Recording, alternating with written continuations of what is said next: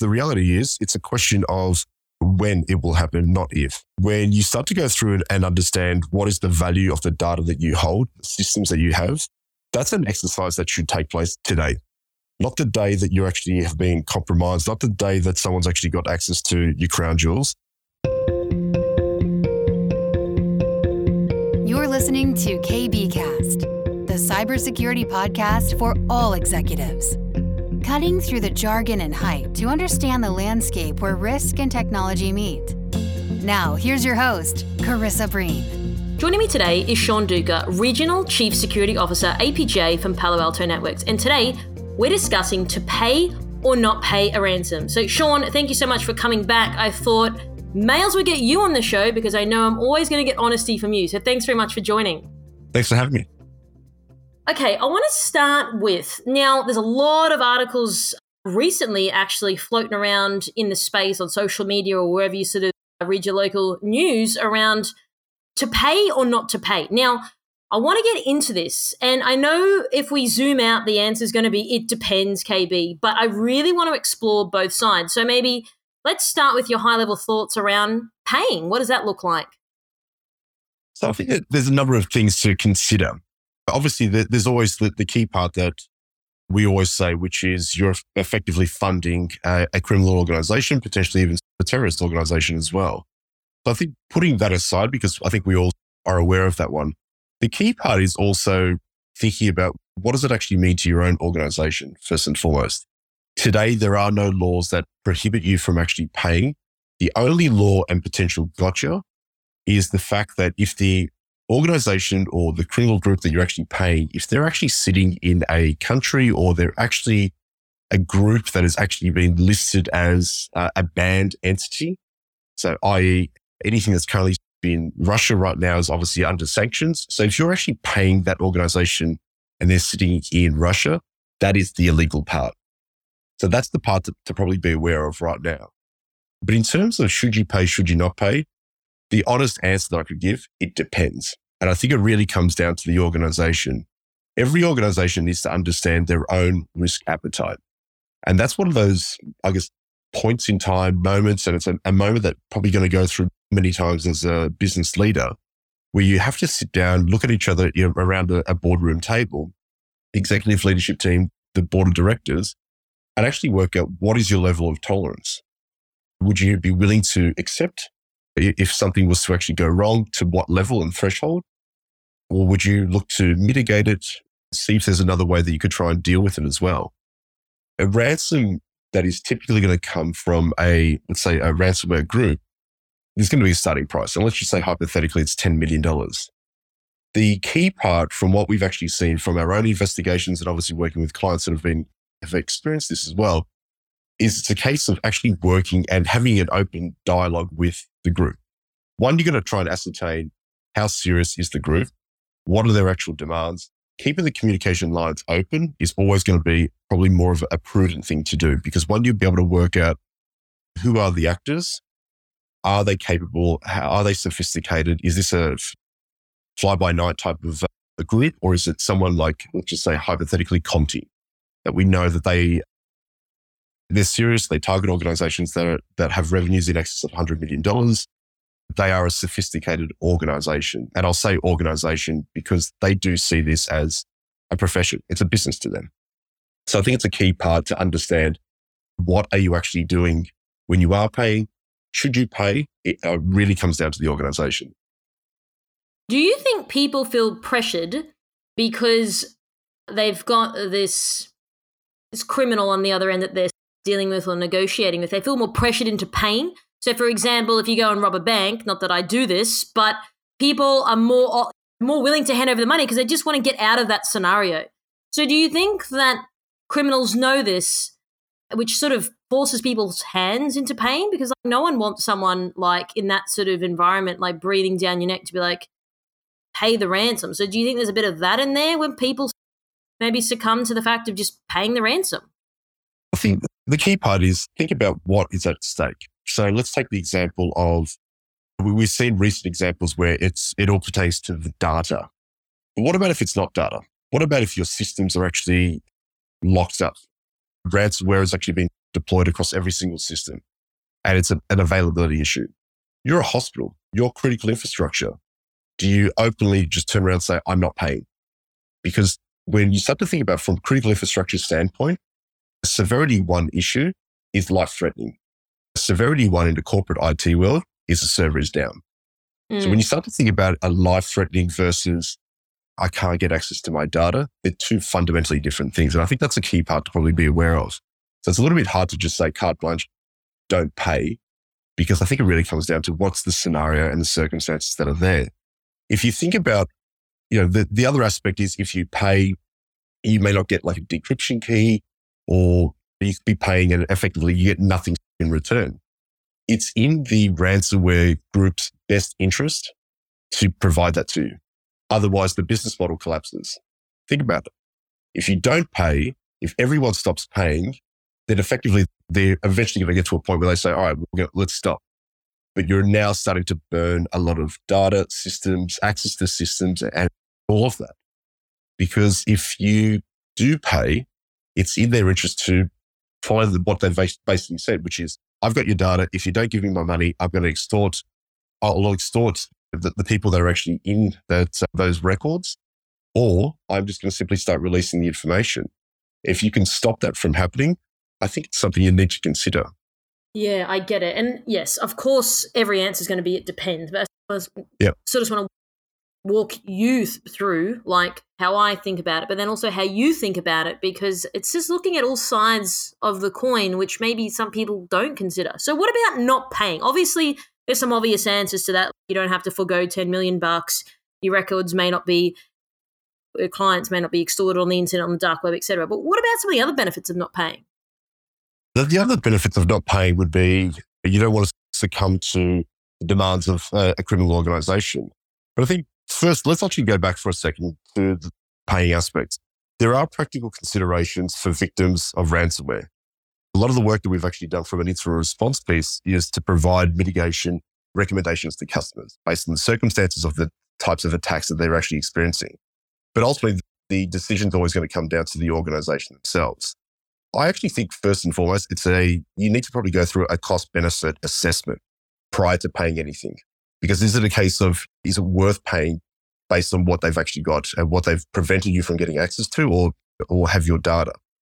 In addition to considering the payment alternatives, I think the organization needs to start thinking about what's the cost of paying the ransom?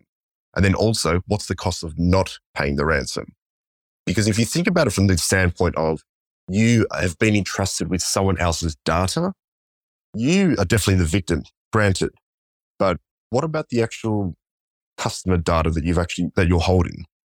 Because someone actually having access to that data and using it 5 years from now, that's a long-term sort of effect. That's going to have it's a force multiplier on your actual customers, not on you specifically. I get it. Okay, you make a great point. Cost-benefit assessment. I get that. But when you're in a very stressful environment, like I said, you've got these criminal actors down your net, you've got the government arcing up at you, you've got people online going ballistic.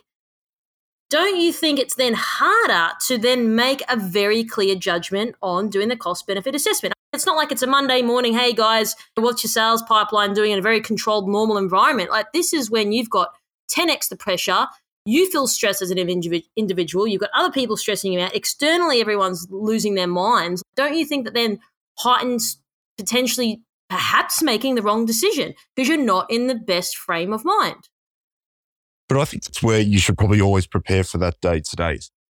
Prepare for a foreseeable event, because the reality is it's a question of, when it will happen, not if. I think that's the reality that everyone probably needs to accept first and foremost.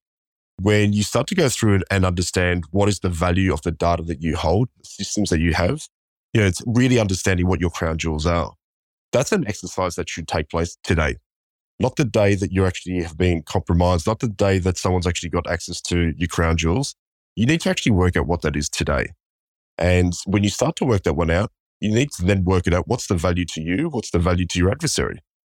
But start to think about what's the actual value of that bit of information. If someone stopped you from getting access to that, if someone took that, what is it worth? And I think you'd be very surprised if people, one, they probably haven't done that. Two, if they do that today, all of a sudden, you don't really have to go through the pressure cooker scenario when the time comes to sit down and work out, okay, is it worth us paying that much? Because one, everything's a negotiation first and foremost. So you can go through that process. We've seen instances where something started at $10 million and went down to a couple of $100,000. Now, we're ultimately, as a company, as work that we've done as part of the ransomware task force that we did with the US government, we're consistent in the approach where we always recommend that an organization should always look at what are the alternatives before paying any ransom. The IR services that we provide to customers, it's always around mitigation recommendations and what they need to think about. But ultimately, it always has to come down to the customer or the organization themselves that have been impacted. What are the circumstances? What's being asked? What have they got access to? And the other thing is, if someone has actually gone into your environment once, okay, have you now shored up your defenses to prevent them from coming back? Because there's no immunity chalice that you basically get after paying anyway. Someone could easily come in, and mind you, another group could also come in and ask for the same thing. Yeah, that's a great point. So going back to the practicing side of things, do you think that this is where the adversaries rely of knowing that companies probably aren't prepared? They're armed with all their armor and their swords and their horses and they're ready to have this fight. Maybe that's where that gotcha moment is, because they're like, maybe 8 out of 10 companies aren't ready, so we can just hustle on in and it's easy money for us. Do you think there's a bit of that in there? They know that people aren't prepared, aren't practicing, aren't in the right headspace. Makes the companies an easy target. The guys get what they want. They walk away with their money. It's done. They're on to the next one. Absolutely. I think there's a large part that would be spot on. I think the other element to probably also consider is many of these groups, they know exactly how much revenue you're bringing into the organization, what your profit is. They're looking at balance sheets. They're doing all these different things. Take the example of Conti. They only target organizations that have revenue in excess of $100 million. So they know how much money you're making. So their ransom demand is not going to be some ludicrous amount. It will be something that they know the organization could possibly pay. They also may actually know that you've got an insurance policy, and the insurance policy goes to X amount of dollars. We've seen instances where someone has broken into an organization and they're looking for the policies to understand what is the actual. Gotcha. So the same way that a company should be doing their cost-benefit assessments, so are the adversaries. Okay, this company makes X amount of dollars. We may have to do this approach in order to potentially get this amount of money. So they're equally very calculated in their approach. Like, they're not necessarily just going for anyone. People are going to be very targeted as to who they're going to go for. Sure, you can turn around and say cybercrime is indiscriminate by nature. It casts your net as far and wide as you possibly can, and maybe someone's going to land in there. But when it comes to ransom, any type of extortion, there's going to be an element where someone will say to you, okay, how much is that worth to that organization? Could they pay? What's the point of breaking into an organization, deploying ransomware if they know that you've got absolutely you don't have 10 cents to your name? What's the point? Why would you actually go through all that, the work to get to that place?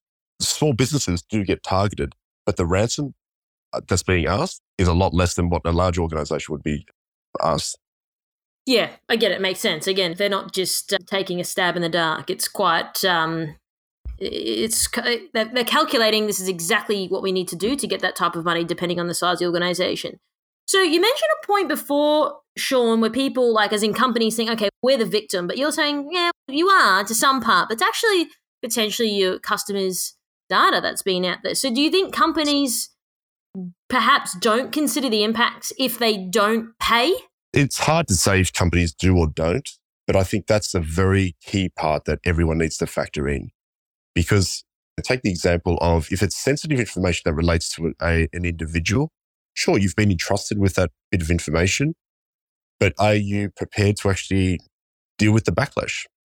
If you start to think about, there's going to be some potential lawsuit that could come out of it, the cost of not paying may end up actually coming back to bite you tenfold what that actual asking price was, from legal expenses and dealing with the actual fallout of the breach.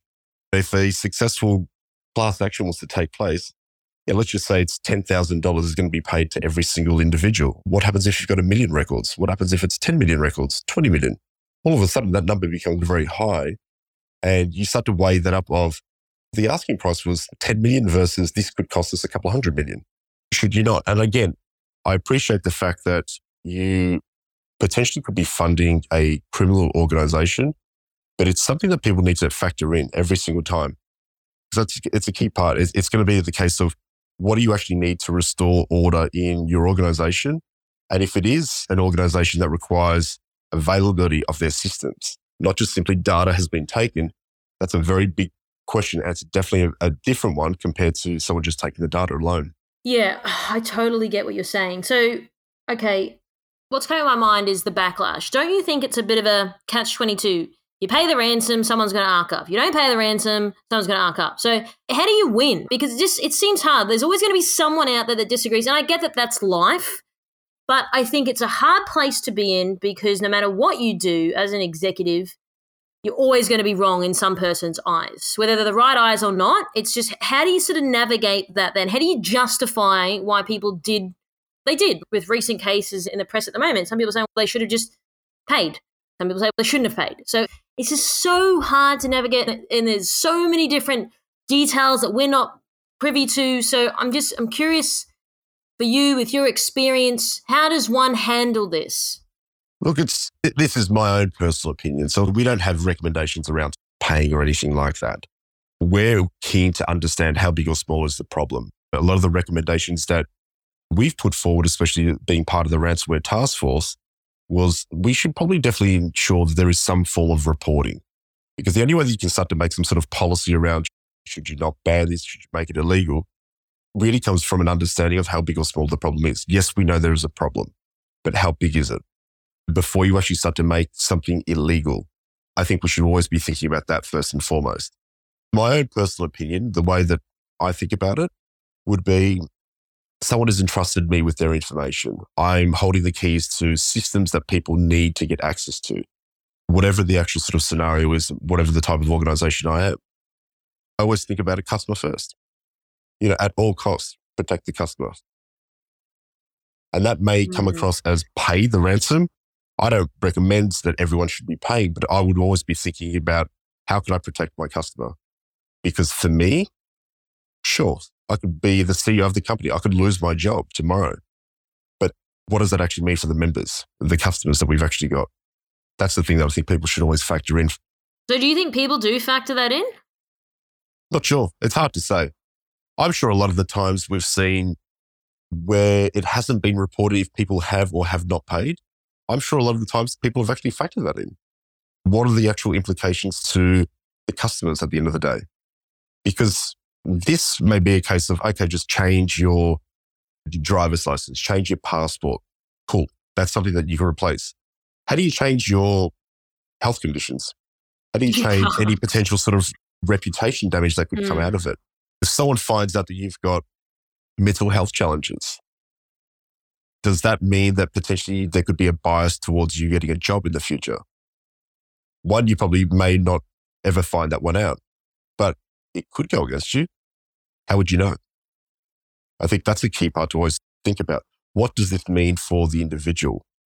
We saw from some recent examples where they were very, very targeted about what type of information was actually going to be leaked.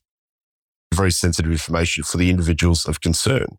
So I think you've always got to factor that part in. And to say that it does or it doesn't happen, too hard to say. Yeah, I get that. And even if someone literally thought about customers that are being impacted by this, there's always going to be someone that says, oh, they didn't think about it enough. So it's like, you're damned if you do, you're damned if you don't. But again, it's about having these discussions about how you would logically think this through. You mentioned it before, Sean, around cost-benefit assessment. Is there anything you'd like to add to that, like how people can assess whether or not they should or shouldn't pay?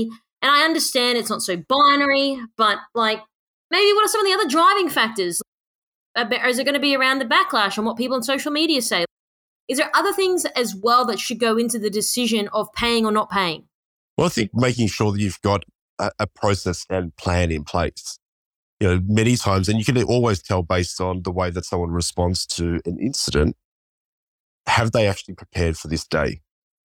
Other times you've actually seen where people are tight-lipped, they're not sharing any information, they don't really know what to share, they don't really know what to do as well. they're clearly organizations that have never really prepared for this particular day. When the person that is answering the questions, if you see that they are being led in a certain direction and they are answering questions, you control the narrative. The narrative doesn't have to be controlled by the media cycles. Too often, how many times have you actually seen where someone will come out and say there's been a breach? And you go, oh, wow, okay, that's concerning for the organization. But then all of a sudden you start to hear, we believe that it was a particular country, nation state attack actor. How would you know that within the first 24 hours, the first 48 hours, the first week You wouldn't. of an attack? Correct. So you start to think about it that you can only share the information based on the data that you have. Sure, it's going to be frustrating, but I think it's making sure that people are comfortable with ambiguity, because I think that's a key part. You will never know the information, but let the data tell the story. I think is the key aspect there. Going through and working out what is the crown jewels to an organization is something that you should be doing today. It does not make a difference if you have an IR plan in place today or not. You should know what you should be protecting, because no bit of information, no system is created equally. So start to work out, where do you actually protect it? I always use the example, my mobile phone, if I lost it, doesn't really have a material impact to Palo Alto Networks. But to myself, sure, it does. Would I spend $1 million to protect it? No, it's not even worth that. So you start to work out what is your actual risk equation on that. That's your cost benefit analysis. And then start to work it out from there of how much are we willing to pay to restore order to our systems. That particular piece of getting that bit of information back or getting it out of someone else's hands. I think you should always be factoring that in and think about that, because that's the key part that will be your driving factor as to whether or not you should or should not pay. Talk to your insurance provider. Is this something that we should be thinking about and factoring in? So now's the time to start preparing. So would you say, with the conversations you're having in the market, Sean, that people are preparing? People are potentially worried. Like, we should be taking this more seriously. It could happen to anyone. I think with the recent examples, every single organization should be going through a process right now and simulating, or at least having a discussion. Could that happen to us? If so, what's the impact? How could it happen? And start to plan and put some sort of transformation project in place to mitigate that. When I hear stories that people turn around and say, oh, we've been breached, and all of a sudden they'll come out and say, we've patched the systems. That's not transformative. All you've simply done is a Band-Aid fix. Change the way that you've actually gone about doing security before the breach, and then start to think about what the world should look like after that. Because in the end, clearly whatever you were doing before didn't really work out. And sure, an adversary's always got the time, the inclination to go through and spend a lot of hours trying to get inside an organization, and they have to be right once. But once they're in, all you have to do is just watch them trip up once. And that's when you can start to catch them as they're actually going through your own organization. But you have to prepare and plan for that. So I guess the other view that I often see online is there's a lot of people in the industry that are very headstrong on not paying. And I get that. I understand that. And I guess I look at things from a level of neutrality and looking at both sides. But then I also interview people saying that they should just pay the ransom to reduce the downtime for organization. Now, that goes back to what you said before. It depends on what's at stake. So if all your systems are locked up and you can't operate, you can't get revenue, that's one thing. If it's potential, the fidelity of the data that's being, if it's your passport and all that, like, yes, that's bad. Then it's medical records, that's a different kettle of fish again. So what do you think about if people are like, our systems are all locked up, we can't operate, let's just pay the ransom, let's just move on? Do you hear a lot of that sort of going around in our industry, even if it goes against the not paying philosophy a lot of people lead with? I think it's usually the conversation that's probably talked about behind closed doors. People don't often advertise that they've paid. Yeah, that's a key thing. Can you tell if someone has paid? If they're able to restore their systems pretty quickly, and you could sit there and question, they must have had a very good business continuity plan. They must have had a very robust incident response plan. Sure. But sometimes the easy way out is, okay, they got us. But how do we actually get ourselves out of a jam now and people pay? And we've seen people have paid. But the key thing that we've learned from all of this is having a very open communication line to the adversary, working out, are they a sophisticated organization or are they just someone that's opportunistic? They've just come in. work out, are you actually interacting with the individual or are you actually interacting with the boss of the organization? We've actually seen from transcripts where they understand your environment very well. They may lay in wait for a very long time to understand when's the right time to strike. They've got a very good understanding of how you operate. They could probably work out and understand what your processes actually are. So a lot of the times, they've got a very good indication and idea of how you operate. They could even be looking at emails. Half the time, we've even seen organizations where they're trying to change passwords and all of a sudden, they're still on the network. They're still sitting there, they're watching. So every part of communication around internally in your own organization as to whether or not you should or should not pay should be happening out of band. Definitely, you would not want to be using your internal mail server as an example because that could be compromised. So in terms of final comments or closing thoughts, Sean, is there anything that you want to leave our audience with today? I want to bring you on here to explore different views of paying or not paying, and there's no right or wrong answer. It's just to have that discussion, to have that honest discussion, to look at it from multiple sides of the coin, to give people a little bit of insight into how this looks and how they should be going about conducting their business moving forward. But is there anything else that you'd like to leave our audience with that maybe they'd like to take away from today's interview? I think a key piece is plan for the day, because it's a foreseeable event that being interconnected the way that we actually are, we're transacting online, we've got customers all over the place, we've got a very remote and active workforce, we're connected to all these different applications and systems. Something is bound to come into your organization. First and foremost, identify what your crown jewels are. Sit down and simulate. Look at the last year's worth of breaches, how people have responded, their reports, what they've actually come out with as press releases, and actually go through a scenario and work out what would we do if this happened to us and workshop that. But don't sit there. You can use an external organization. You can use those simulation platforms that are out there. But the aim is not to sit down and wait for a report to come out a couple of weeks. You'll work out pretty quickly how well or not you are in dealing with these types of these types of breaches or incidents taking place. And start to practice. Build some sort of muscle memory, because when the day does come, you want to make sure that you understand what your roles and responsibilities are in an organization. Whatever the decision is to pay or not pay, I think is up to the organization. It's very hard for an external third party to tell an organization what their risk appetite should be, because everyone's got a different level of risk tolerance. And I think it's key to try and understand, what does that mean? If you were to pay, start to understand what are the legalities around all of that. Are you liable if you do pay? Would someone potentially go to jail for paying? You may be doing the right thing for your customers, but you may also find out that you're doing the wrong thing by the law. Having those open dialogues and understanding what is actually at stake, and then also what would you go through to have that process. Many times you don't probably know how to do the negotiation. Great. Make sure that you've actually got a third party provider that you can actually work with to ensure that if the day does come, that you could leverage that provider to come in and say, great, start acting on our behalf to communicate to this criminal organization.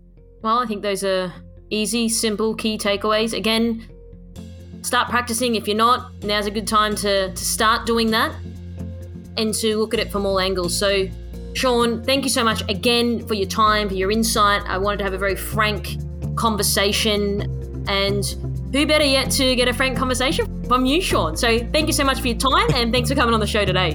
No worries. Thanks a lot. Thanks for having me. Thanks for tuning in. We hope that you found today's episode useful and you took away a few key points. Don't forget to subscribe to our podcast to get our latest episodes. This podcast is brought to you by MERCSEC, the specialists in security, search, and recruitment solutions. Visit MERCSEC.com to connect today. If you'd like to find out how KBI can help grow your cyber business, then please head over to kbi.digital. This podcast was brought to you by KBI.media, the voice of cyber.